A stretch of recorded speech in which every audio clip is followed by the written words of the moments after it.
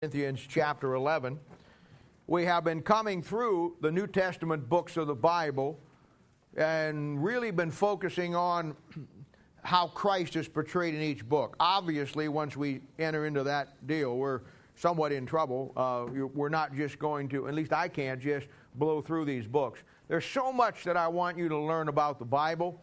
There's so many things that when we come through these books that I wish I could just take the time to do it verse by verse. In time, maybe if the Lord gives us the time, we'll get that done. But there's certain things in these books that I want you to know. And there's certain things in here that are pretty easy to know. And so I think that while we're here, we might as well get these in your Bible. And that's the way it is today with chapter 11. And chapter 11, we have basically two separate issues to deal with. And this is a very easy chapter to lay out. And I'm going to do it as I always do it, lay it out, and then we're going to show you how to put it into your Bible as far as that you can understand it. And you've heard me say it many, many times. There's all kinds of study Bibles you can buy out there. You know, everybody on the market got some kind of study Bible, starting from the old Schofield up to the New Modern John MacArthur perversions or whatever you want to get. But the best study Bible is your own, what God gives you. And that's why we have the Wide Margins Bible back there. And you just try to go into a bookstore, any place in this city, buy a Wide Margin Bible. They'll look at you like you just landed from the planet Mars. And the reason why they do that is because nobody wants to study anymore. Nobody wants to get into the Bible. And nobody wants to really get in there and put your notes in it. And it's a key to the Bible. You know, I always say you can't go to heaven without a red pencil. And boy, that is true. Because you have to be able to put those things and mark those things. And that's what I want you to do today. And this chapter is very easy to lay out. It's pretty much easy to break down. And we have two sections here. The first section is going to be verses 1 through 16. And the second section will be verses 17 through 34. Now, what I would do if I were you, and I do this in my Bible all the time, if you don't have one of those red China markers, I'd get one, and right there between those two dividing verses, I just draw a line out. And I'd put section 1, section 2. And that way, the moment you open up to that chapter, if you're discipling somebody and they ask a question, the moment you turn to that chapter, the first thing you see is the division of that chapter. Now, to me, that's just the easy way to do with the Bible. I'm not a very smart person. And I have to make things easy for me, and that's what I've done. And I found that, my goodness, the same things that makes it easy for me makes it easy for everybody. And that's just the way it works. Now, our first section here, we're going to look at first. And it's very obvious from this, and we know that in every book of the book of 1 Corinthians, Paul's dealing with them. Christ is portrayed in this book as Christ our Lord. And it's obviously to see that he's not Lord in this church, then there's a lot of issues. And Paul works with them on each chapter, in multiple issues in each chapter of problems that they have. And we know from just what we know about the Bible that when male leadership is not fulfilling its role spiritually, it's only natural that women will have issues that will cause you problems. And we just came through 1 Corinthians chapter 7. So we have a very fresh memory in our mind of how that's true in families. We're not under any illusion now that if you as a husband are to be the spiritual leader in your home. Not doing that will cause your wife to have problems. It never ceases to amaze me how over the years, I've talked to a husband whose wife's got issues, and the husband says, well, those are her issues. I don't have any issues. You're an idiot. The Bible says she's your body. If she has issues, I guarantee you have issues. And you may be so stupid that you don't see it's your issue today. Give it 2 or 3 years and watch how it becomes your issue. And you know what? It'll also become your alimony check every month, probably. But that's just the way that it works. We know that now. I mean, we just came through 1 Corinthians chapter 7. We saw that the main responsibility of a marriage is on the man as the leader. And when the women, the weaker vessel, is not dealt with in the proper biblical way, and we laid all of this out, We've talked about the woman being the weaker vessel, talked about honoring her as the weaker vessel, do benevolence. We went through all of these things. And when that does not happen, then she's going to have issues. And it's exactly the same way within a church. And that's why the Bible uses a husband and wife relationship in Ephesians chapter 5 to show us the relationship between Christ and the church. You know, it's the same way. Married women get their spiritual stability from their husbands, as the husbands get it from Christ. Single women get it from their fathers. And in many cases, as in our church, if the father is maybe not saved or don't have a father, he passed away, or in another world someplace, or another state, not another world. I'm a little another world today. Hang with me. Look at the rings around Saturn. Okay, here we go. Then you get it from the spiritual leadership within the church. And that's the way God designed it. Women need to be taken care of, protected. And, you know, and at the same time, and I'm going to get into this, but I don't want you to lose me here before. At the same time, I think, and you're going to see this by the end of the day, the absolute invaluable role that women play within a church. The church at Corinth has got it out of whack. And because of that, it's causing the church some problems, just like any church will cause problems. You know, you've all at some time or the other, and if you're just 20 or 30 years old, we've all had examples of how families, and seen families where the wife runs the family. And, you know, she pretty much hauls the mail. She takes charge, and the husband is some little wimpy guy who does whatever she wants him to do. He doesn't have any say in it. She looks at him and says, when I want your opinion, I'll give it to you. And, you know, and that, we've all seen examples like that. And we all know that what a disaster that is in a family, and how the long effects of that, and how that it really breaks it down. But at the same time, I know maybe you haven't seen this, but I know I have over the years. I've seen the same thing in churches, when women take control of churches. And it always spells a disaster in every case. It spells a disaster for the family, and it spells a disaster for any church when the women take over and run it. And in this case, as it looks like we have down through here, a problem, or some kind of problem with a rebellion against authority. And that's what it looks like we have here. It doesn't exactly lay it out exactly what the problem is, but there's an issue here of authority, and this is what I want to see in this first section. And women will either make a church or they will break a church. And they will either make a family or they will break a family. It all depends on the authority structure that a family follows, or in the case that we're looking at a church follows. Now, I tell you this because as we start to look down through this first section, you're going to see very clearly that there's some kind of issue with authority with the women in this church.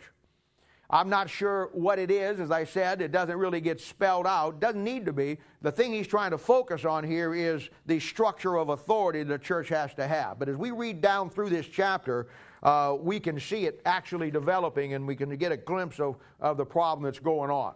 So let's start to read here in verse 1 of chapter 11. Let's have a word of prayer, and then we'll get going. Father, we do thank you and praise you for the Lord Jesus. We love you. Thank you for all that you do for us. Pray that you'll bless us today in everything that we endeavor to do for thee.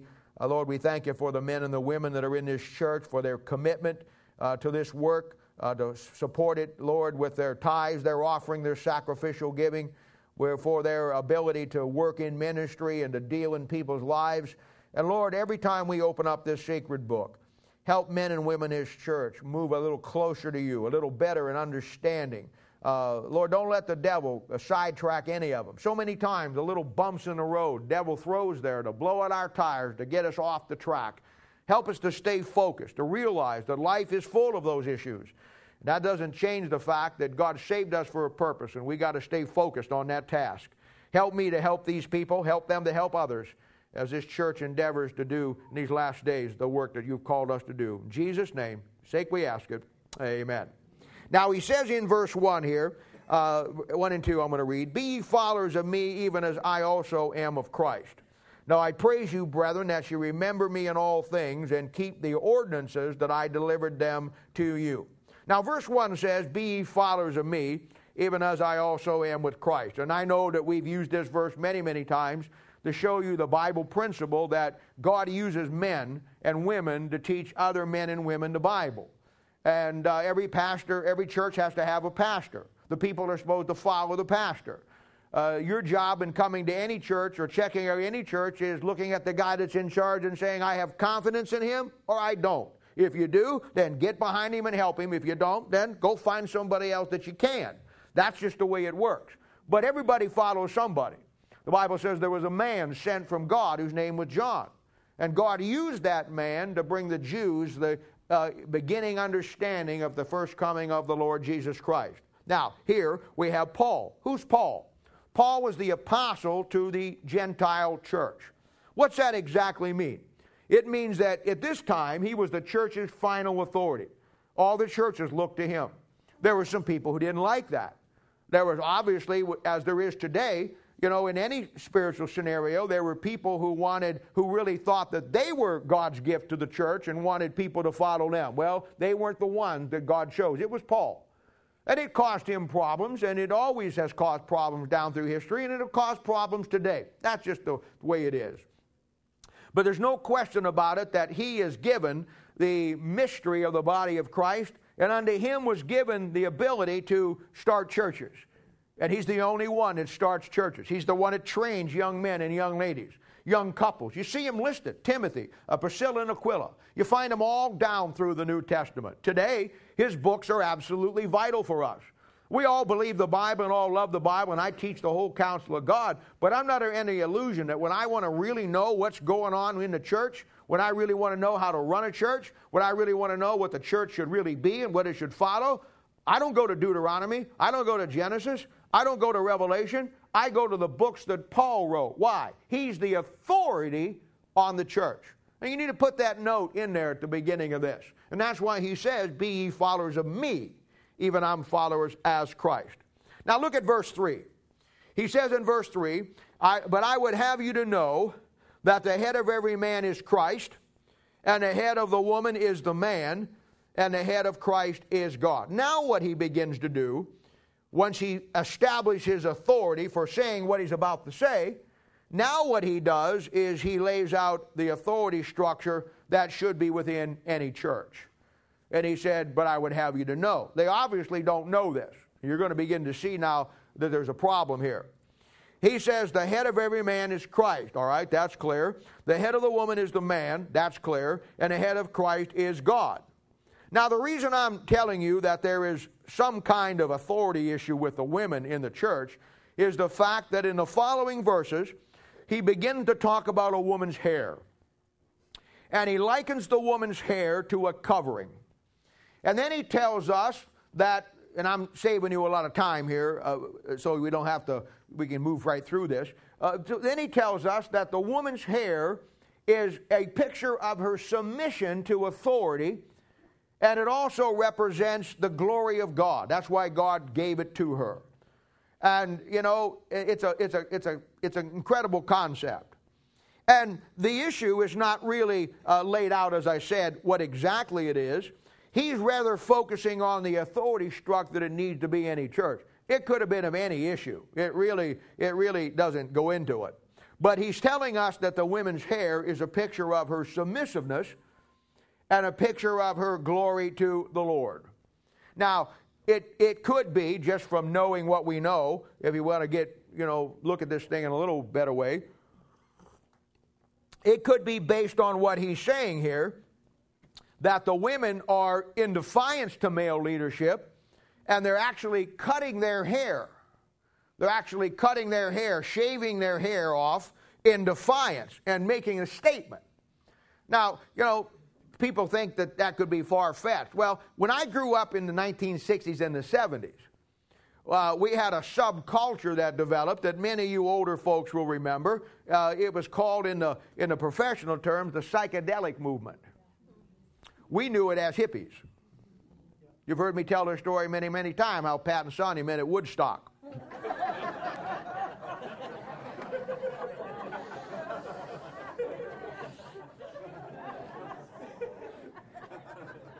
Love Pat and Sonny. Anyway, Now, most of you young kids don't know what a hippie was.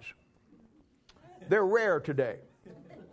If you want to find them, they're running our government, by the way.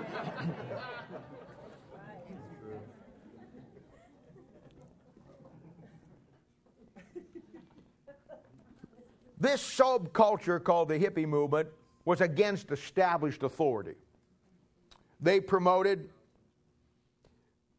outlandish clothes for the day. This is where your bell bottoms first came in. This is where your peace symbols comes from. You know, and they wore raggedy clothes. They never bathed. They come to the place where it was a drug culture. This is where your LSD begins to come out back then, and it was a thing where it was against every established concept. The rules of morality went out the window. The big thing was free love. And, it was a thing where they had the concerts, like I was joking about with them, and at these concerts, they turned into absolutely animal whatever. I mean, it was terrible. And it was, this was their deal. And they all did one thing that was the statement.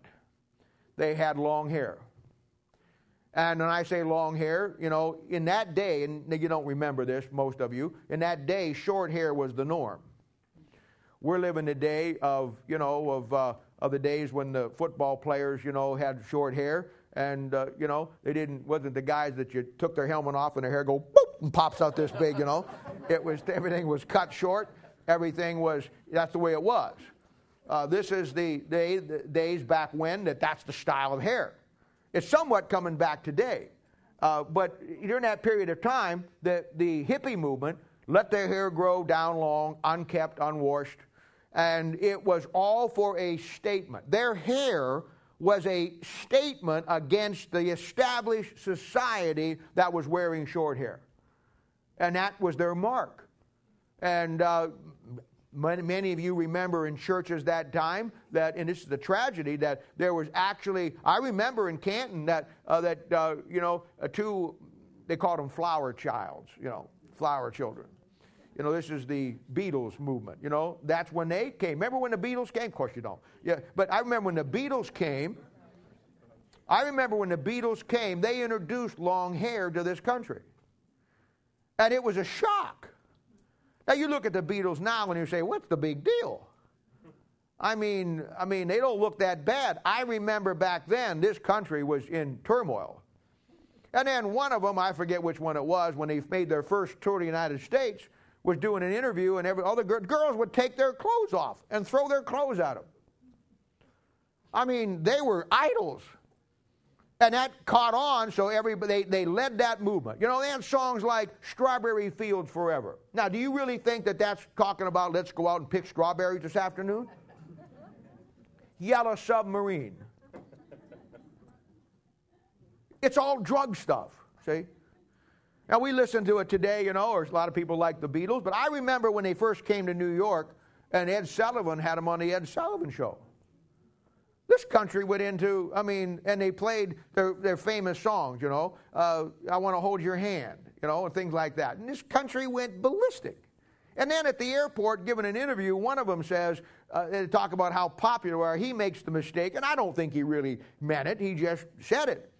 He said, we're more popular than Jesus Christ. Oh, yeah. You remember that? And then, every preacher in his country was on him after that.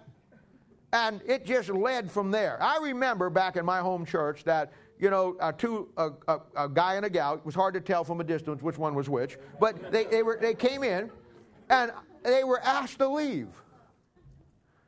And unfortunately, and this is a subsection of a subculture, that is a sub point of my sub message. Anyway, and when we get into the sub, it'll be a yellow sub because it's a yellow submarine. So follow with me here.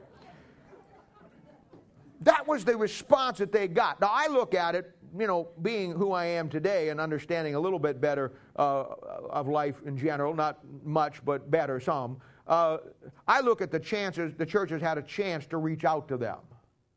But instead, we met them at the door and said, you can't bring your long-haired hippie, get a haircut and come back. Oh, yeah. Well, if everybody told you that you had to fix what was wrong with you before you got to church, you'd never gotten saved. So, but my point is this. They were leaving their hair grow as a statement against established authority. So it may be that the women here who know that their hair is a glory to God, and ladies, it doesn't mean that if you have short hair that you're in defiance of God. That's not what it's talking about. It's the attitude of heart of why they're doing it.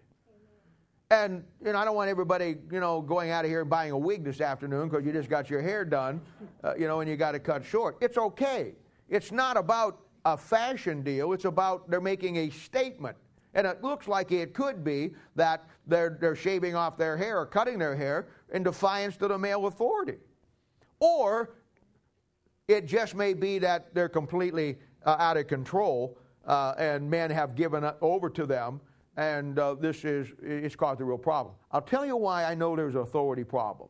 Take your Bibles for a second and move over to chapter 14, verse 34. Now I'm going to show you, and I'm trying to give you this chapter so you can get a handle on it, but I want to show you some things here that you begin to maybe grasp and understand. Now look at chapter 14, verse 34.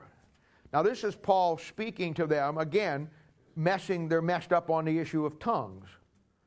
And they're not doing the right thing with tongues. Now notice what he says here. And you've got to kind of piece this together to see where this thing is going. But it's very clear there's a problem here with the women. And it has to do with authority and getting out of authority of that structure. That's why Paul said, the head of every man is Christ, the head of the woman is the man, the head of Christ is God. He says in verse 34, let your women keep silent in the churches, for it is not permitted unto them to speak, but they are commanded to be under obedience, as also saith the law. Now that word speak there, in the context of that chapter, is speaking in tongues. Now I'm not going to get into this chapter today, but in the New Testament, it was forbidden for women to speak in tongues. Women did not speak in tongues in the New Testament. That's very clear. And I've been in conversation with charismatics many, many times. And I was in a Bible study years ago where I was teaching this, and a charismatic lady got up. And let me just say this. You take the women out of the charismatic movement, you wouldn't have a charismatic movement. Right.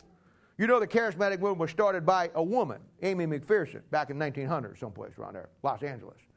And the race that really starts is in Topeka, Kansas, at Bethel Bible College, back in around the turn of the century. A lot of things in this world people don't even know started right in that little dead spot out there in Topeka, Kansas. You ought to see the things that impacted the world that started in Topeka, Kansas. You know the civil rights movement, where it started? Topeka, Kansas. You know where the abortion concept started? Topeka, Kansas. You know where charismatic movement and speaking in tongues and all that gobbledygook started? Topeka, Kansas. I mean, for a little podunk place that nobody even knows where it's at, have you ever been to Topeka? I mean, if you're from Topeka, no offense, but come on.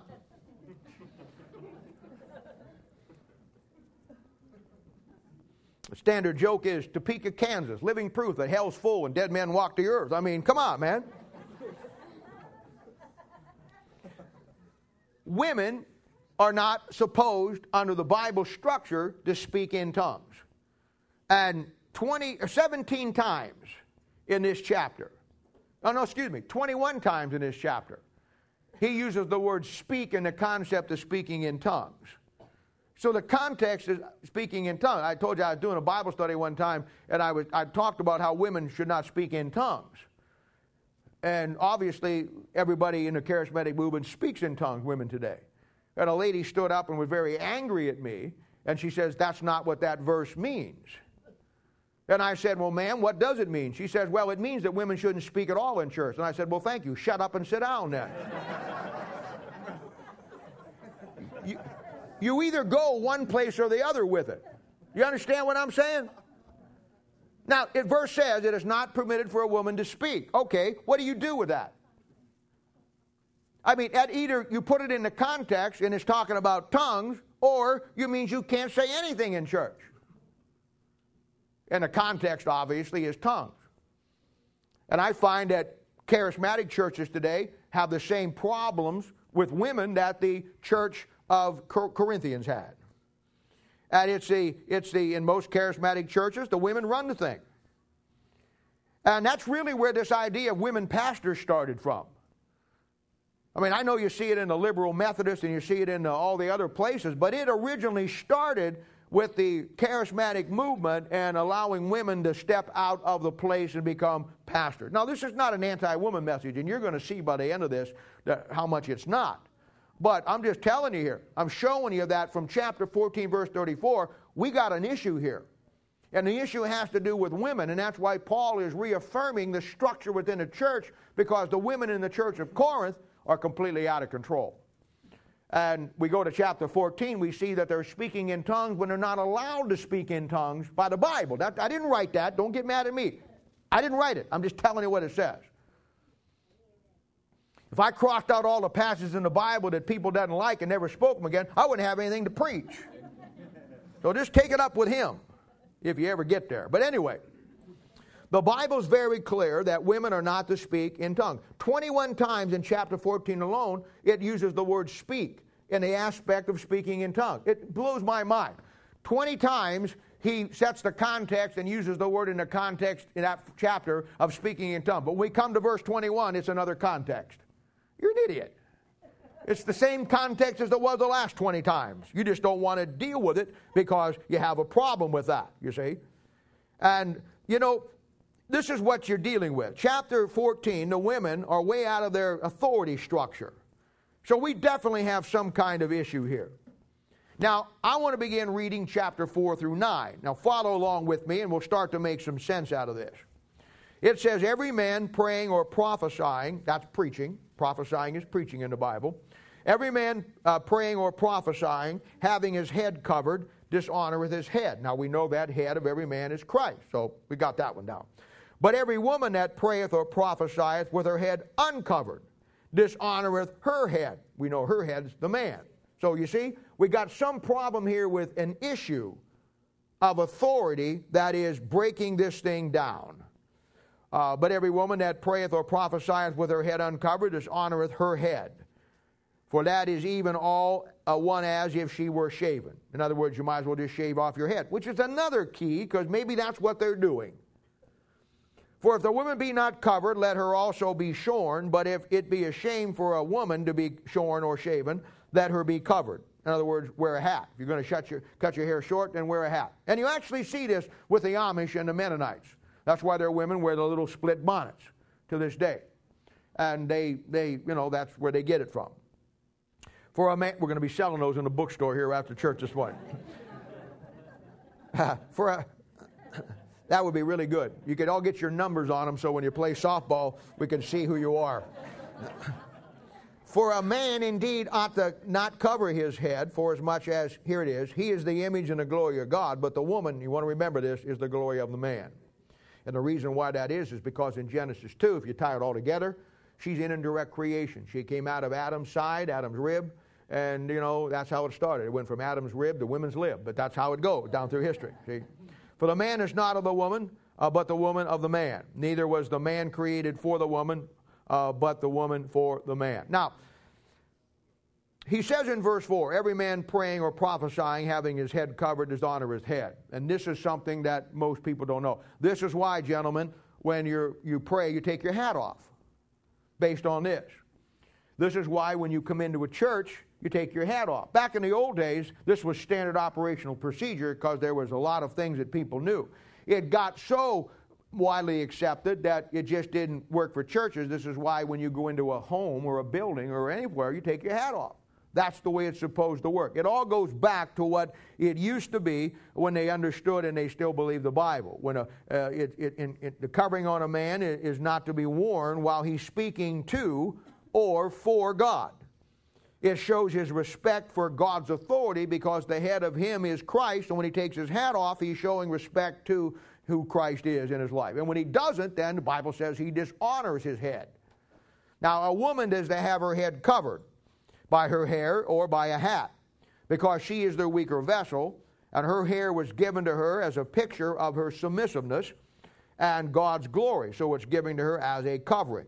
That would lead us to believe that in this particular church, they're doing something with their hair that is in stark dishonoring their head, which is the men, making a statement. I'm not following you anymore. Now, as I said, it doesn't mean you have to wear hair down to your ankles to be godly. It's not the length of hair, it's the attitude. I want to make that clear. But it's very obvious that something connecting with their hair they are using to make some kind of statement against authority. And from the Bible, when he lays it out, that authority is the man that's over them, whatever it may be. I think verse 7, from just a pure practical standpoint, I think verse 7 is a great personal aspect to the world in general. Why a nation, and why it starts to glorify women and to glamorize women and uplift women. Out of that structure, that it all falls apart. And I think that, there's a lot of things in the Bible that if you just get to know the Bible, it tells you the cause and effect of a lot of things that we see out in life all the time, but we never put it together why it happens or how it takes place. When a nation begins to glamorize women, women have a very honorable place in people's lives and in the Bible. I think it's downgrading what the world does with women compared to what God wants to do with women. And I got to tell you this, that when you go back in history, the two nations that really had the blessings of God in their world and had everything that they could ever hope to want were two nations. One of them was England and the other one was the United States. Not only did they have the Bible, but they had the right attitude in the early days anyhow toward women. And they honored women as the Bible honored them. And when you look at the other nations, you go over into the Muslim nations today, and the nations in the Middle East. They treat their dogs better than they treat women. And, I've known Christians that were at one time Muslims. And when they become Christian, they actually get saved. But one of the problems that they always have that lingers is the way they treat their wives or their daughters. To them, it's a big deal to have a son. And if you don't give me a son, then it's some kind of status symbol. A daughter means nothing. A wife means nothing. She's just the way that I get a son. It's that all things on the male concept. And, it's a thing where the nations that had the great blessing of God on them were the nations that recognized who women were, recognized from the Bible what they were all about, and then gave them that status that the Bible gives that is probably the greatest status in the world. You go back in history, you study the great composers, Beethoven, you study all the great guys that Mozart, all the great Tchaikovsky, all the great part guys down there that really wrote incredible things that are the classics today. Did you know there's not a woman in all of them? There wasn't one woman that is recognized as a great composer in that time period. It was all men. You realize that the great painters, the great men who painted all of the Rousseau and Michelangelo, who painted all of those things, and all the great painters down through history that are the standards of the classics today, there's not one woman. You ever notice with sculpture, it's the same thing? You ever notice with architecture? And there's a theology in architecture that you can almost see where the nation's at with the Bible by how they build their buildings, believe it or not. It's evident in our own country in Washington, D.C. I told you a couple of Thursday nights ago. You could ride through Washington, D.C. and just get the Old Testament Bible verses on the buildings, and you could preach one great sermon about how a nation should follow God. Because there was a time when our country was built on that. Wasn't a woman in the crowd. You notice our founding fathers? Hillary Clinton wasn't there. Neither was Sarah Palin. I'm not fighting it. I'm just trying to show you something. Do you know why men have such an attitude toward women? And they do, generally. You know why men like to dominate women? You know why men do all the things that they did down through history, in art and literature? Because men are trying to catch up to women, because women create something that a man couldn't create on his best day, his worst day, and all of his days put together. She was ordained by God to create life. So these guys down through history try to create art, buildings, great symphonies.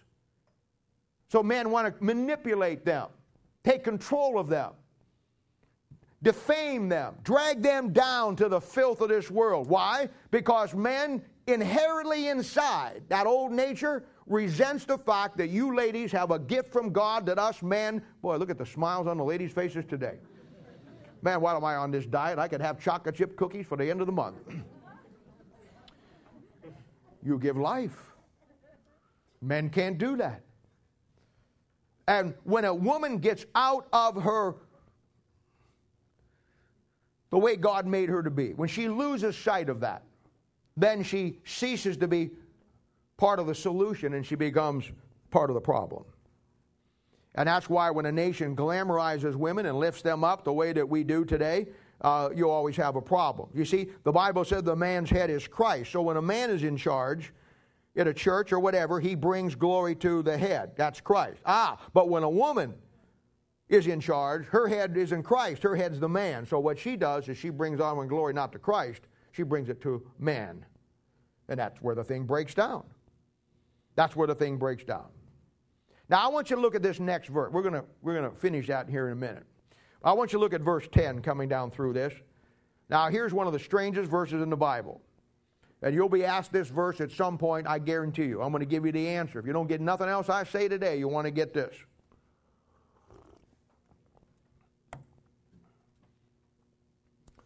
For this cause, this is what he said in 4, 5, 6, 7, 8, 9 about a woman's hair. And this is a strange verse. For this cause ought the woman to have power on her head because of the angels. Now that's a killer verse. You look in all your study Bibles and see what they say about that. They won't have a clue. But for us to believe the Bible, and we know the Bible, we have an insight here. One, we already know that there's some kind of authority issue. He makes a strange reference in verse 10 that a woman ought to have power on her head because of the angels. And when we know our Bible, we know that the only issue that is in the Bible that has to do with angels goes back to Genesis 1:1 and 1:2, when the angels of God rebelled against God's what? Authority. There's an authority problem here. Now, I don't know exactly what that verse means. Maybe every time they have problems in a church or a woman gets out of line or women get out of line in a church, it reminds God or the Holy Spirit of the rebellion in Genesis 1:1. I don't know. But I'm telling you, that verse is in there because the only issue you have with angels is one of them rejecting God's power in Genesis 1:1 to 1:2 and then leading a revolt when a third of the angels left heaven, and that revolt was simply against one thing, wasn't it? You find it in Isaiah 14, Ezekiel 28, Revelation 12 and 13 tells you that it was a third of the angels left. And the issue they left over was the authority structure that God had set over them. And we're going to get into that, believe it or not, in Bible Basics. You're going to completely understand what I just said next Saturday. So now that's the issue in this church. It has something to do with an authority structure within this church and women rebelling against it. Now let's look at verses 11 through 15. He says, nevertheless, neither is the man without the woman, neither the woman without the man in the Lord. Notice, in the Lord, saved. See? For as the woman is of the man, so even is the man also by the woman. But all things by God. Now, you want to draw another red line between verse 12 and verse 13 because these two verses are divided. These two verses, 11 and 12, are divided. They teach something different in 13, 14, and 15. So you want to catch that, and you can write in what it is. Judge in yourselves. Is it common that a woman pray unto God uncovered? Does not even nature itself teach you that if a man have long hair, it is a shame unto him? But if a woman have long hair, it is a glory to her, for her hair is given for her cover. I wish I had time to go into verse 14, show you how that goes back to the Nazirite vow in the Old Testament. We don't have time to do that. But suffice it to say, we got a split here. Verse 11 and 12 says that women are absolutely essential in a church. But verse 13, 14, 15 says, but it has to be done right within the authority structure that God has set up. And that's how those two verses lay out. I'm going to tell you right now, the key to any church is the role of godly women. And for them, it's more than just being a mother with have kids and work in the nursery. It's very clear in the New Testament that elder women who teach the younger godly examples to everybody in the concept. We see that in our own church.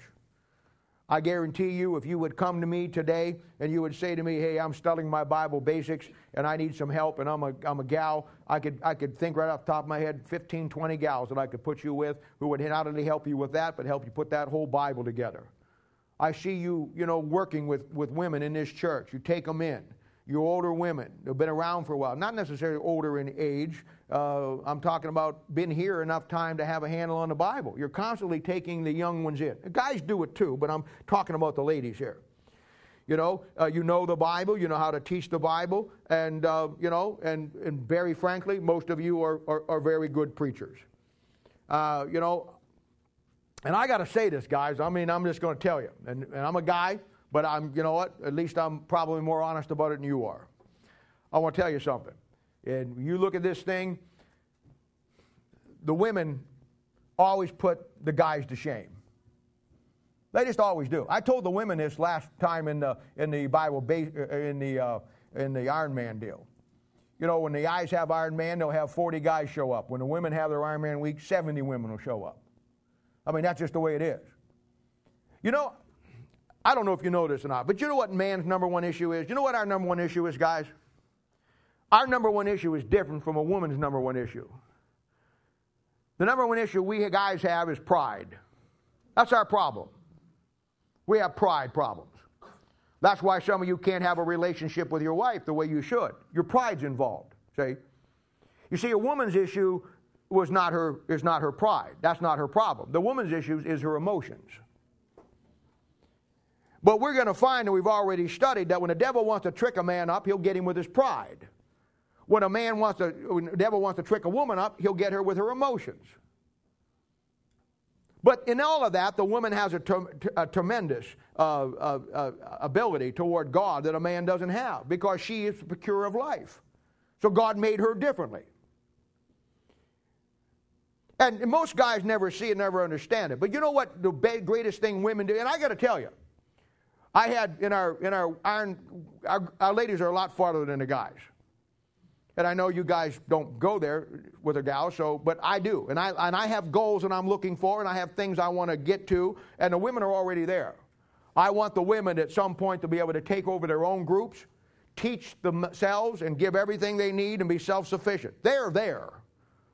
I've had 3 or 4, 5 ladies that have taught over the deal, and I want to tell you what, some of them were older ladies, been around for a while. Some of them were brand new ladies. Every one of them hit the ball out of the ballpark. Guys don't do that. You know why? Because your issue is pride.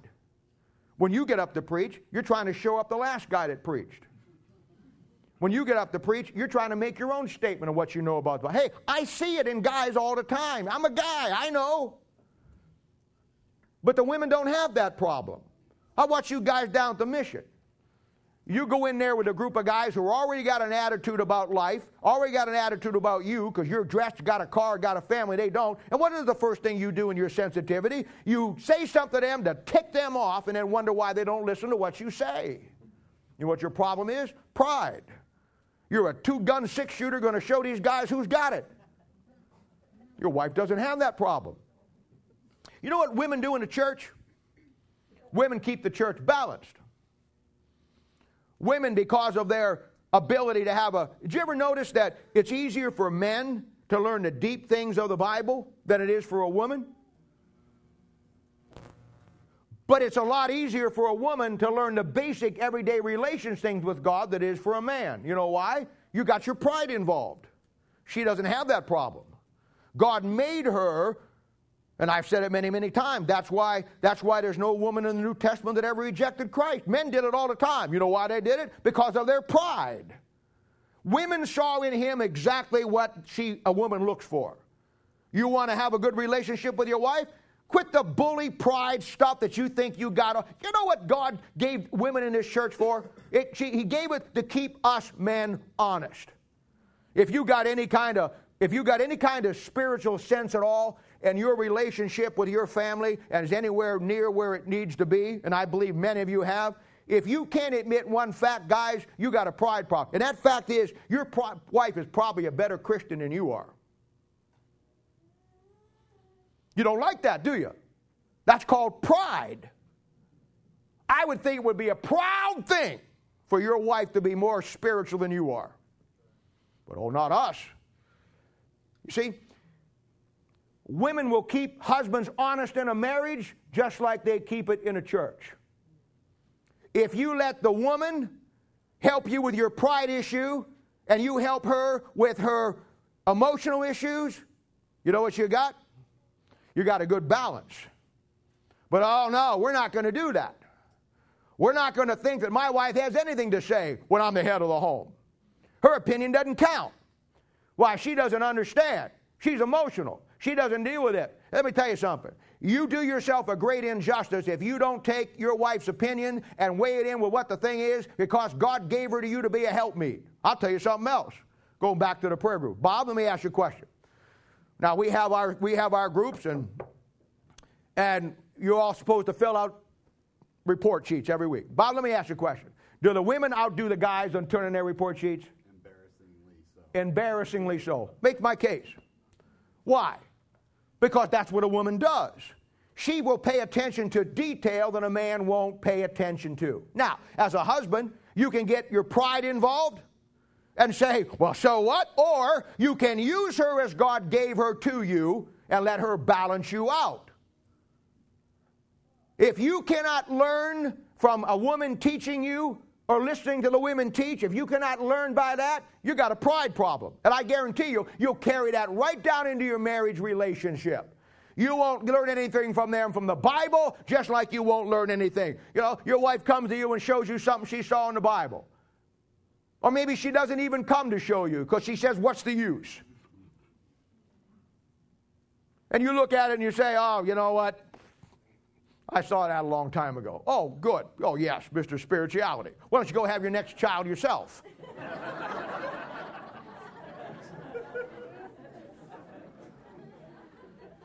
You lay there and scream and yell, and I'll help you push.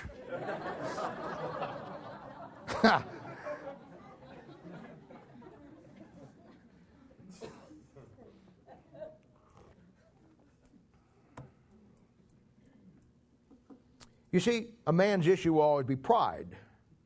A woman's issue will always be emotion. And you've got to know that. And that's why in a church, women are invaluable. That's what he's saying. He's saying, nevertheless, neither is the man without the woman, neither the woman without the man in the Lord. The two make a balance in a marriage, and they make a balance in a church. You know when it gets out of balance? When the woman gets out of control with her emotions and the man gets out of control with his pride.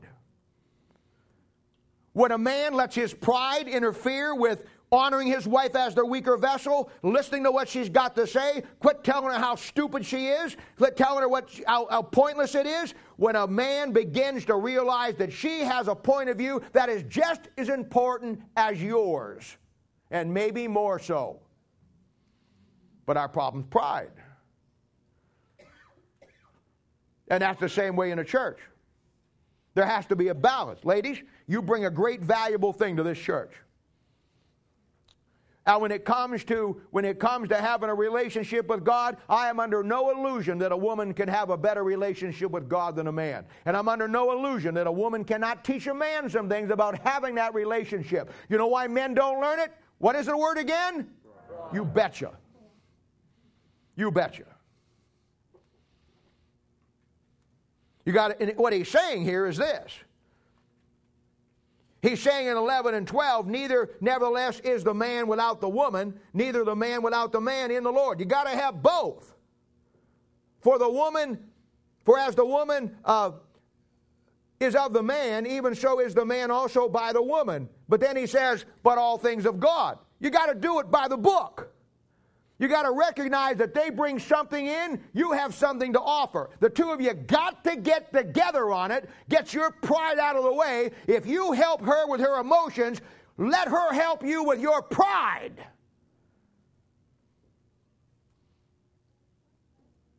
Now, fundamentally, after everything was said in 1 Corinthians chapter 7, this is the fundamental issue why marriages fail. And I'm not even preaching on it today, but what he's saying here. Verse 13 says, judge in yourselves. It is commonly that a woman pray unto God uncovered? No, it's not. Does not even nature itself teach you that if a man have long hair, it is a shame unto him? Yes, it does, in the Old Testament. But if a woman have long hair, it is a glory for her hair is given for a covering. And he says in verse 13, 14, and 15, it has to be done right. Yes, the woman's invaluable in a family. She's invaluable in a church. We just spent the Iron Man coming through with the prayer groups. And we're coming through the 12 charges that Paul gave to Timothy. And I told you, we went through that aspect, not last time, the time before, the importance of the role of the woman in the Bible. And that's why I go back to saying that men have an easier time grasping the deep things of the Bible. Why, you'll sit around all day long. You know what wart the Antichrist has got on his face. You'll be able to explain Genesis 1:1 and 1:2. You'll be able to go through the great truths of Revelation, break that book down. But when it comes to practical, how to deal with your wife and how to get through everything day in life, you're blind as a bat backing in backwards. You're as lost as a golf ball in high weeds, man. You cannot get to the basic concepts. Now, your wife may have a tougher time dealing with all the deep things, but she will get to a clean, close relationship with Christ because God designed her that way, and she looked for that in a husband. If I could just get you ladies to look that for in Christ first and then look that for a husband, we'd solve the divorce rate in this city in a day. Marry the Christ in the man, not the man. Now, when you see this pride, arrogance, when you see this, I'm not going to listen to you. You listen to me. I'm going to control you. I'm going to tell you how stupid you are. You know what you're dealing with. You know what you're dealing with. I mean, at the end of the day, it does no good to know the Bible if you don't know the author of the Bible.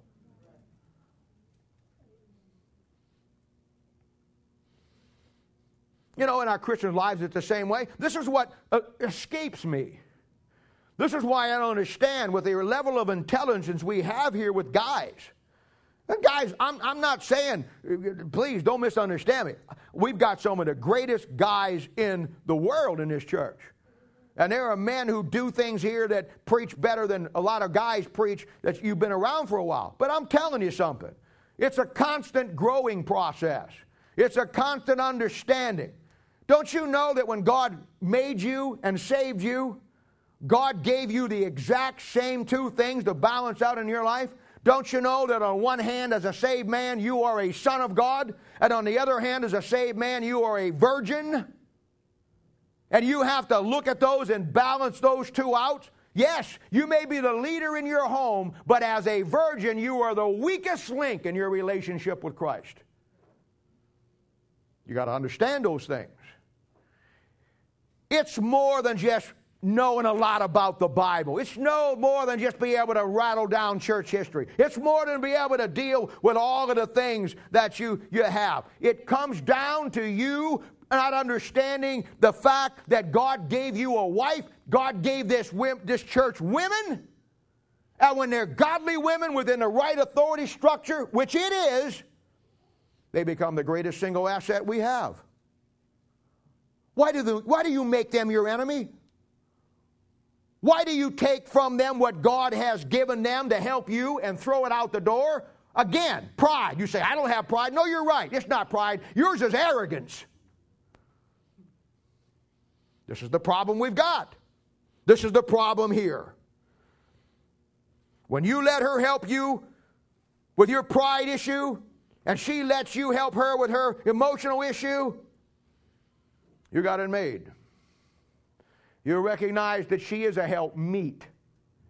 M-E-E-T, not a mate. That's animals.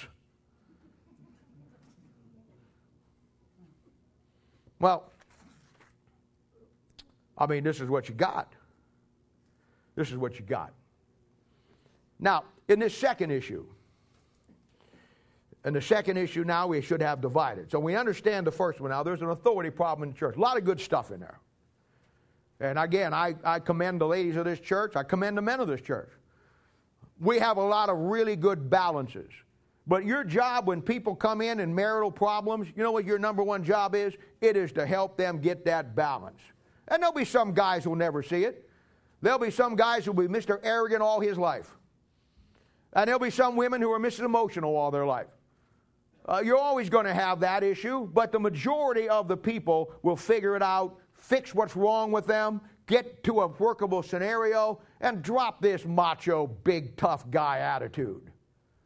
Save that for combat when they're coming over the north wall. Now, this second issue, which I am desperately trying to get into, is found in verses 18 through 34. And here we see they are messed up completely on another issue. And the issue is the Lord's Supper. And this section starts out, and it really goes back to Leaven 2, where it says, be ye followers of me as I follow Christ. And then he says in verse 2, now I praise you, brethren, that ye remember me in all things and keep the ordinances as I delivered them to you. So there's two issues here. The first issue is the authority problem with the women. They've gotten out of whack. The second issue is here that they're messed up on the ordinances. Now, there's two ordinances in the Bible given to the New Testament local church by Paul. One of them, the ordinance of baptism, and the other one is the ordinance of the Lord's Supper. We've already seen in chapter 1 that they're messed up on the ordinance of baptism. Now, we see that they're messed up on the ordinance of the Lord's Supper. And this is good because there's a lot of new Christians here, and this is a good opportunity to help you in these minutes that are left, to help you understand how this system works. Because it's just better, every time we do it, we talk about it in a short capsule form. But this is going to give everybody that's here today an understanding when you go out of here. You're going to be 3 notches up as far as figuring this thing out. Now look at verse 19. And this is a great verse in itself. And I want to talk about this for a minute. It says, first of all, when you come together in the church, I hear that there be divisions among you, and I partly believe it. There are divisions in this church, and divisions in a church are not good. A church should not be divided. They should be unified. The key for good unity in the church will always go back to good leadership in the church. When the women are doing what they're supposed to do and the men are doing what they're supposed to do, you won't have any divisions. Doesn't mean you don't have problems. You won't have any divisions. We got some divisions here. Divisions are doctrinal issues. And in this church, they're filled with them, every chapter. Then he says in verse 19, this is a great verse here. For there must be also heresies among you, that they which are approved may be made manifest among you. Now that's a strange verse, but if you ever grasp what he's saying here, it's one of the greatest single concepts that you're ever going to have.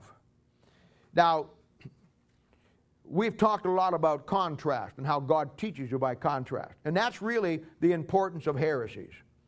Now, let me define heresies for you very quickly. Heresies come in 2 flavors. You have heresies that are within the body of Christ. That's saved people. That would be your charismatic movement. That would be a thing that you could lose your salvation. That would be speaking in tongues, healing. That would be Calvinism or predestination. That would be anything that is taught within the church that saved people can get into. Then you have heresies that are without the body of Christ. And those are the heresies that will send you to hell. That would be like have to be baptized to be saved. That would be like have to join a church to be saved. You see, that's heresy that will send you to hell. One in the body of Christ, one outside the body of Christ. And bad teaching or heresy here, he says, always serves a purpose if you use them right and you look at them right. What heresy does is heresy will always lead you to the truth if you just simply understand 2 things. When it comes to knowing right from wrong, heresy from good, solid Bible teaching, you got to basically have a pretty good handle on 2 aspects.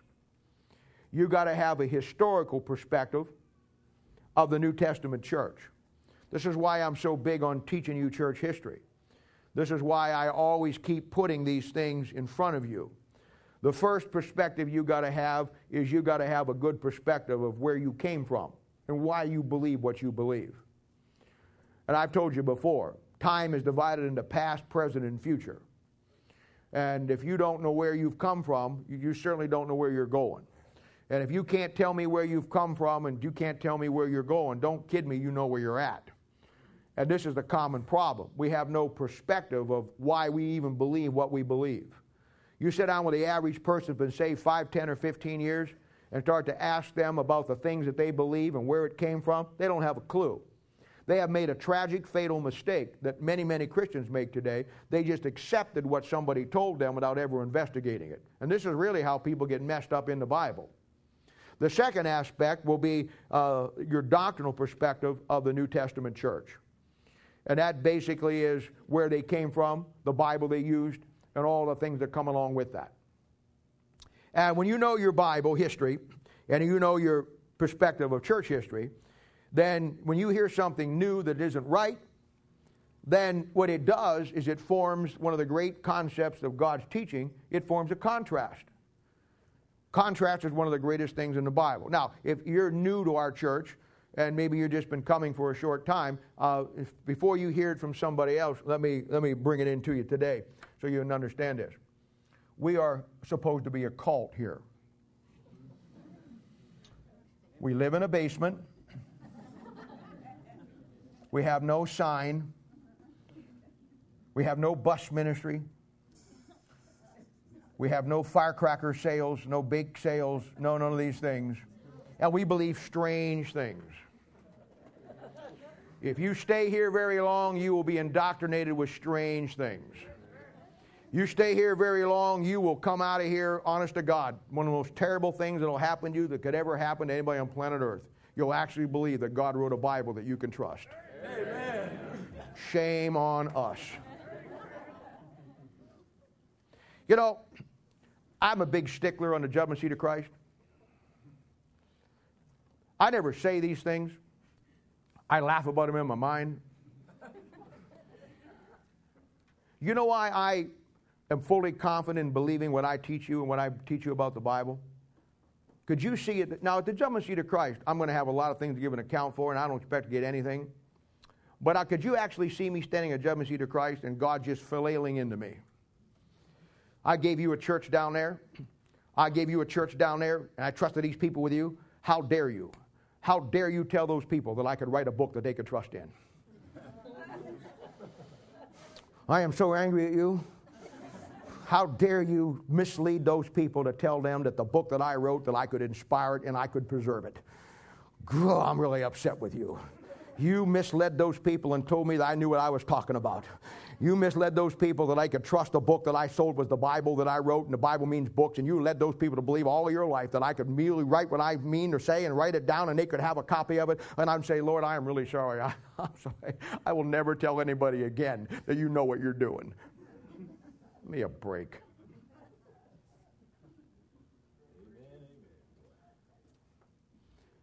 Now, the reason why we're a cult here today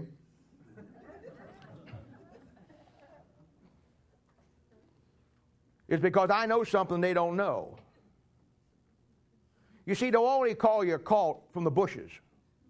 Cult!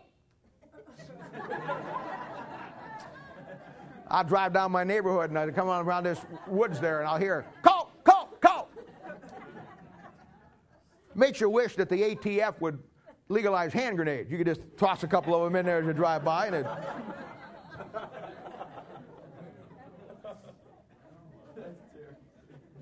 Like my buddy was a state highway patrolman years ago. And he wrote a ticket to a guy that came up to a stop sign. And he slowed down, but then he rolled right on through it. My buddy pulled him over. And my guy walks up and he says, sir, can I see your driver's license registration? And he said, what'd you stop me for? He says, you didn't stop at that stop sign. And the guy said, well, I slowed down. And he said, well, it didn't say slow down, it said stop. He says, but I didn't run through it fast. He says, I slowed down and looked both ways. He says, I understand that, sir, can I see your driver's license? And finally the guy got irate. And the guy got out of the car. And the officer said, sir, get back in your car. And, the guy really got going over something so stupid. And he took a swing at my buddy, who was a state trooper, big guy, Massachusetts state troopers. And they're, they all look like they're gods from Genesis chapter 6, the way they dress. So they get into a knockdown fight out. My guy is just beating the fire out of him, holding him down, whacking him with his nightstick. And the guy looks up and he says, stop, stop, stop. And he says, no, you mean slow, slow, slow.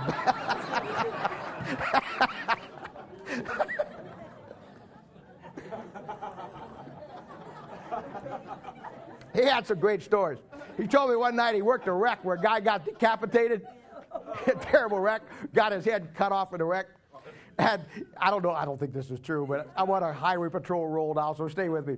And so he goes over and he gets this guy, and they have to identify the body.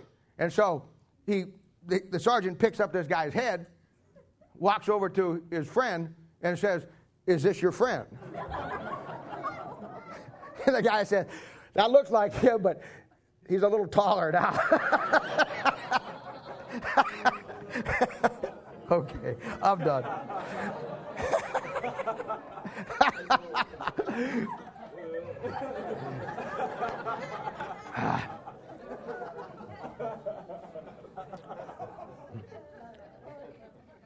We're a cult. But you know why no one will ever show up on Thursday night and show out our cult teachings?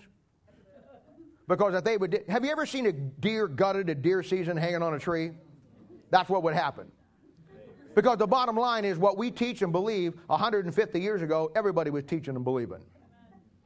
You see, they lost the Bible, they lost the truth, and now they don't know where we're at. We're teaching what the Waldensians taught. I teach the gap theory, the gap fact, and lay that thing out to you, which I'm going to do for you here next deal so you get a handle on it. And everybody's out there saying, oh, that's heresy, that's heresy, that's heresy, that's heresy. Nobody believed that. You know what? Have you ever, David Gregory, 1710, math professor at Yale, wrote 600,000 words on the concept between the gap and the Bible out. It ran over 600,000 words, I don't know how many pages, never been refuted one time in all those years. You know why? Because they had a biblical perspective and they had a Bible perspective. They don't have that today. So what they don't know is that stuff that we're teaching is exactly what you can trace if you got the right perspective all the way back to the book of Acts where they're first called Christians. But we're the cults. You know what that verse says? Heresies prove what is true. The fact that you have no historical perspective, no biblical perspective, and you don't even know why you believe what you believe it because somebody told you that, proves that when you have a record going back, that's how it works. Great concept. That's a great concept.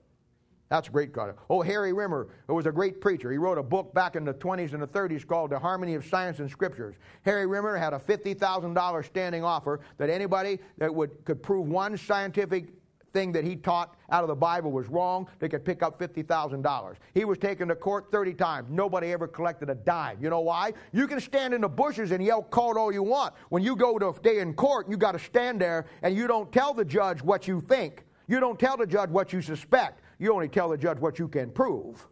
Amen. And you don't know what you're talking about. That's a great concept. Now let's look at this issue, because I'm out of highway patrol jokes and we need to move on here. 20 and 23 says, now when ye come together, therefore into one place, is it not to eat the Lord's Supper? For in eating everyone taketh before other his own supper, and one is hungry and another is drunken. That's not drunken in the sense of getting drunk, but you've already drank. You're not thirsty. Stay thirsty, my friend. Anyway, what? just checking to see where you're all at this morning.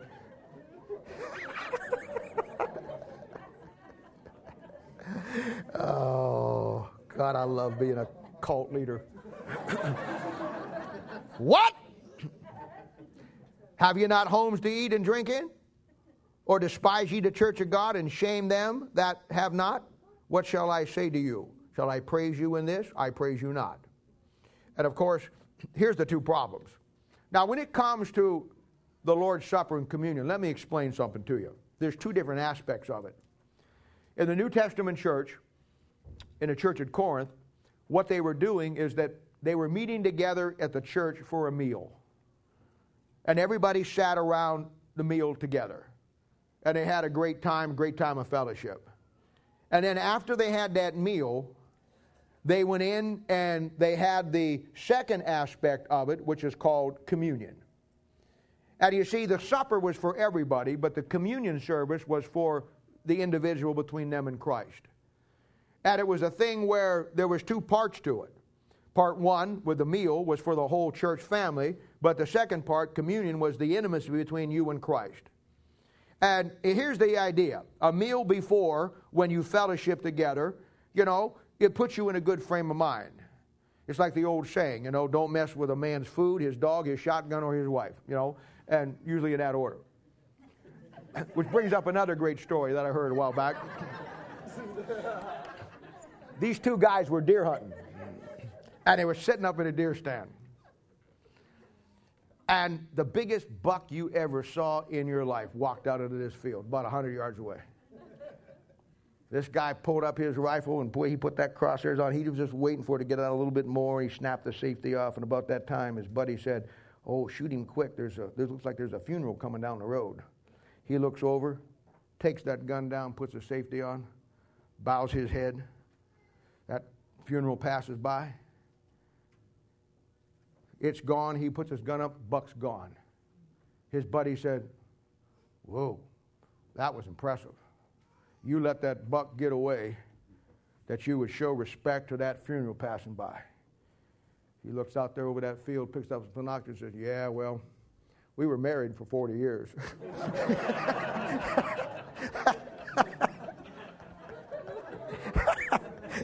Oh, yeah. I love that one, too. The idea was, when you know how it is, you can be in a bad... You can be in a bad, foul mood and have a nice meal. Amazing how it puts you in a good frame of mind, doesn't it? Amen. I mean, you know what? Somebody says, they just stole your car. Oh, man, those rolls were really good. That's okay. Your house just burned down. Oh, man, that was the best dessert cake I ever had. Woo! That's what it does. Human nature. So when you get in there and you have a meal together, you have a great time together, and you have fellowship together, it kind of puts you in a reflective mood. And what you do during that time is you start thinking about if you have a problem with another brother, or there's something, the issue you have with another sister. And so while you're in a good frame of mind, you go to that person and you say, "You know what, I want you to know I really love you. And maybe I've said some things about you, or I did this or that, and I want you to know I'm sorry." It puts everybody in the right frame of mind to go to the next section, see? Because when you go into the communion section, that's when you got to have everything right in your life. Now, the problem is this, and here's the issue. Some people are not recognizing what this supper really represents. So they're eating at home, okay, and they're not partaking in the church supper, so they bring no food. So people are coming into the church to have a meal, and there's not enough food, and that really ticks you off. See? It'd be like, just imagine if we always have our Memorial Day barbecue, and you're supposed to bring side dishes. What would happen if, that you showed up there and half the people didn't bring side dishes, and there's not enough food for everybody? You come there expecting a feast and leave with a famine, you see? And that's what's happening here. And it's causing individuals. We've already got a church of spiritual babies, so it doesn't take much. It doesn't take much. What Paul does through the rest of this chapter is try to teach them the significance of these two concepts, and it's important to do it biblically. So he says in verse 23, he starts to go back to where it comes from. "For I have received of the Lord that which I delivered unto you, that the Lord Jesus, the same night in which he was betrayed, took bread. And when he had given thanks, he brake it and said, Take, eat, this is my body, which is broken for you. This do in remembrance of me. After the same manner, he also took the cup, and when he had supped, saying, This cup is the New Testament in my blood. This do ye as often as you drink it in remembrance of me. For as often as ye eat this bread and drink this cup, you do show the Lord's death till he come." Now, it's pretty easy to explain this. He shows you in verse 23 now that we moved into the aspect of communion. And the word communion means togetherness. And this is based on the Last Supper, which took place in Matthew chapter 26, verse 26. This is what he refers it back to. And we all know now that the bread represents the broken body of Christ. The cup here, which is fruit of the vine, represents the blood of Christ. And by doing so in verse 26, the Bible says that you show the Lord's death. You remember. And you were to do this till he comes. he says in verse 26 also, as often as you do. There's no set pattern for a church to do it. Why is that? Because God did not want the communion aspect or the Lord's Supper to become a ritual. Didn't want it to become a tradition. Because traditions become very quickly something you do, you don't even remember why you do it anymore. And it's very obvious that this is a remembrance memorial of Christ's death on the cross. And so he says, you know what? This is the way I want you to do it. And you need to understand this. This, for you and for me, and this is what most people don't understand today and why I want to take the time for you to understand it. This is, without a doubt, the holiest time that you come before God. Probably no other thing that the church does is important to God than to pause and to remember the death of His Son and the breaking of His body and the cup that represents His shed blood. And along with that, as we look down through here in a moment in verse 27, you remember back in, I think it's Deuteronomy chapter 23, I think it's verse 14. You'll remember the Lord told him that before the Lord would come down and come through the Israelite camp, everything that was unholy had to be taken out of the camp because God was a holy God and He not would come down and fellowship in the midst of unholiness. Okay, based on God's holiness in that aspect, the same manner before God meets with you and me for communion, all the unholy things that are in our flesh need to be confessed and taken out. That's what he says in verse 27. Wherefore, who shall eat this bread and drink this cup of the Lord unworthily? That's unconfessed sin. That's not getting right with your brothers, not getting right with God in your own personal life. Shall be guilty of the body and the blood of the Lord. But let a man examine himself, and so let him eat of that bread and drink of that cup. Examine yourself means simply that. That's why before we take communion, we always have a time of prayer when you have a chance to get right with God. Anything that's in, truth of the matter is, that should have been done before you got here. But it's the way that it is. For he that eateth and drinketh unworthily, unconfessed sin, eateth and drinketh damnation to himself. Now, that damnation there is not going and dying, going to hell. There's two different kinds of damnation in the Bible. There's a damnation that you're damned and you go to hell. Then there's a damnation of your flesh that because you don't do right, your flesh gets damnation. Chastisement of God, see. And he says, for he that eateth and drinketh unworthily eateth and drinketh damnation to himself, not discerning the Lord's body. No discernment and understanding that what you're doing is very important to God. Therefore, you and I have to get as holy and clean before God as we can. And then he says, for this cause, the cause that people take it unworthily. See? For this cause, many are weak and sick among you, and many sleep. Now, he talks about the fact that there's many weak. That could be physical weakness, spiritual weakness. Many sickly. That's physical sickness. And many sleep. It actually means that in some cases, God took some people home, took them out of this world because of the condition that they were in, and they partook of the Lord's Supper. And it all comes back to not discerning the Lord's body. One of the great concepts here, and I'm not elaborate on it, but it shows you that unconfessed sin in your life can bring about physical ailments. Unconfessed sin in your life, sickly. It can bring about physical problems in your life. And many of the physical things that we have, that we classify as physical problems, in many cases, can go back to our own relationship with the Lord and the hand of God. And that's what he says in verse 31. He says, if we would judge ourselves, we should not be judged. What does he mean by that? It means that, take this church, for instance, this morning. I'm here preaching to you. Thursday night, I'll preach to you again. Every Sunday morning and every Thursday night. The reason why one of the reasons God wanted the church was not only to teach you the Bible, but to keep you clean. And you stay clean by, when you come and hearing preaching, the Holy Spirit of God convicts you, you get it right with God yourself, and then God doesn't have to come down and deal with you on it. And that's what he's talking about here. That's why before you take the Lord's Supper, that's what we all need to do. And then he said, but when we are judged, we are chastened of the Lord, that we should not be condemned with the world. Greatest proof that you have that you are saved is the hand of God's chastisement in your life. Because God deals with you as a son. And you have children, most of you. You know that if you don't discipline your children when they don't do right, they're going to grow up to get out of control. And you know, and well as I do, that God does the same thing with his children, you and me. If he doesn't discipline us, and yet the Bible says, no chastisement for the present seemed to be joyous but grievous. But then what does it say? afterward it yieldeth the peaceable fruit unto God. Same as it does with your children. Bible says, if you, being evil, know how to give good gifts to your children, how much more shall your Father which is in heaven give good things unto them to ask him? And of course, that's what he does. Then verse 33 and 34. Wherefore, my brethren, when ye come together to eat, tarry one for another. And if any man hunger, let him eat at home, that ye come not together unto condemnation. And the rest will I set when I come in order. Now, here's another verse that it divides between 33 and 34. Basically, 33 he's saying this. If you're going to do this, if you're going to be a partaker of the Lord's Supper and in communion, then see its significance to God and what it means to him. Quit being a spiritual baby and only seeing yourself, and follow the rules and understand how this is important to God. Then he says in verse 34, if you're so selfish that you can't control your own appetite or your own hunger, and you're so fleshly and worldly that you can't wait till the church comes together and do it the way it's supposed to do with the whole body, then just stay home. Stay home. If you can't do it right, stay home.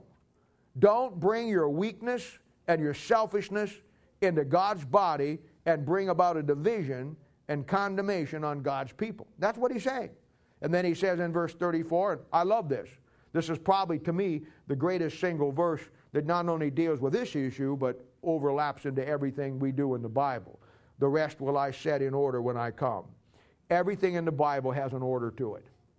The reason why we have tough time with the Bible, because the Bible is an orderly book, and usually our lives are very chaotic. We have no structure to our lives. We have no control in our lives. We have no order in our lives. This is one of the major problems that young Christians have. It's a common deal. And many, many older Christians have it too. This is why if you're going to learn the Bible and become what God wants you to do, you have to learn self-discipline. You have to learn structure. That's why military men, police officers, firemen, people who are in some kind of semi-military format always have an easier time with structure than other people do, because they live in a structured world. And it's easier for them. But most people, have never been in a structure. They've left them and do their things themselves, and they get into all kinds of problems. And then one day they get saved, and suddenly they're now up against a book that demands an order to it. You can't just live your life in chaos anymore. You can't just do whatever you want to do whenever you want to do it. That's what got you into the problems you're in. Now you have to structure your lives. That's what this church is really about. That's what we do. And I might say we do it well. That's what the ladies do in this church, and the men do in this church, the older men and women. They take young Christians through discipleship, through the many different things that you do, counseling with them and working them. You may take them through 1,000 lessons in the Bible. But in essence, the bottom line is what you're doing is forming a structure and an order in their lives. Because as you see here, Paul says, when I get there, he says, I'll set it in order. Because in everything in the Bible, there's an order. In creation, it wasn't chaos. It's an orderly fashion. Genesis chapter 1. Salvation, it's an orderly fashion. Within God's body, the church, everything is to be done decently in order. That's what I'm teaching you. We came through 1 Corinthians chapter 7. I showed you the order of how marriage, divorce, and remarriage works. It's just that simple. Most of the times we have the problems that we have because we get out, we either refuse, pride or whatever, emotions, whatever. We refuse to put that structure of God in our lives and let the Bible dictate for us what we do. And that's the order that we have. And so, those two are great chapters. That's an easy chapter.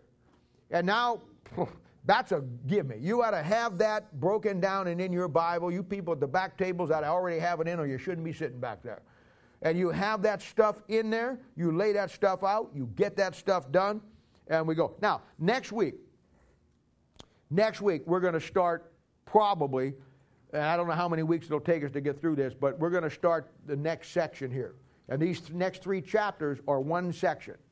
And this is probably the most misunderstood, badly taught, confusing, messed up situation within the body of Christ today. And they had the same problem in the church at Corinth. And we're going to take the time, we're going to break it down chapter by chapter, and each chapter down, and I'm going to show you the biblical concept of spiritual gifts. And we're going to lay it to rest at one time. We might as well do it while we're here. It's the number one issue you got to have to face in your life at some point, and it's something that you hear everything out there is screwed up on. We're going to go to the Bible in the same order that he talked about here, and I'm going to show you that order. He details out the concept of spiritual gifts just like some commander is giving down the marching orders for the 1st Battalion, 2nd Battalion, 3rd Battalion, and all the companies in between. And that's what we're going to do. It'll be a key concept for you to work with people, yet understand it yourself. Well, let's have a word of prayer. We'll be dismissed. As we get dismissed this morning, please remember, go out there and sign up. If you're going to pay for your T-shirt, get that done. You want to pay for the skating activity, do that. If you're going to go to the Wichita, sure, I just went out there after the one when there was like 6, 7 people signed up. I think it's a great thing for you young Christians to go give your testimony. Take the time to do that. And I will see you tonight at the mission for those of you who come, and see you at Thursday night Bible study. And next week we'll get that thing started. So let's have a word of prayer. Father, we do thank you and praise you for the Lord Jesus. Thank you for today. Pray you'll take what we've learned and help us to grow through it. We love you. Thank you for all you do now. In Jesus' name, for his sake we ask it. Amen. God bless you. You're dismissed.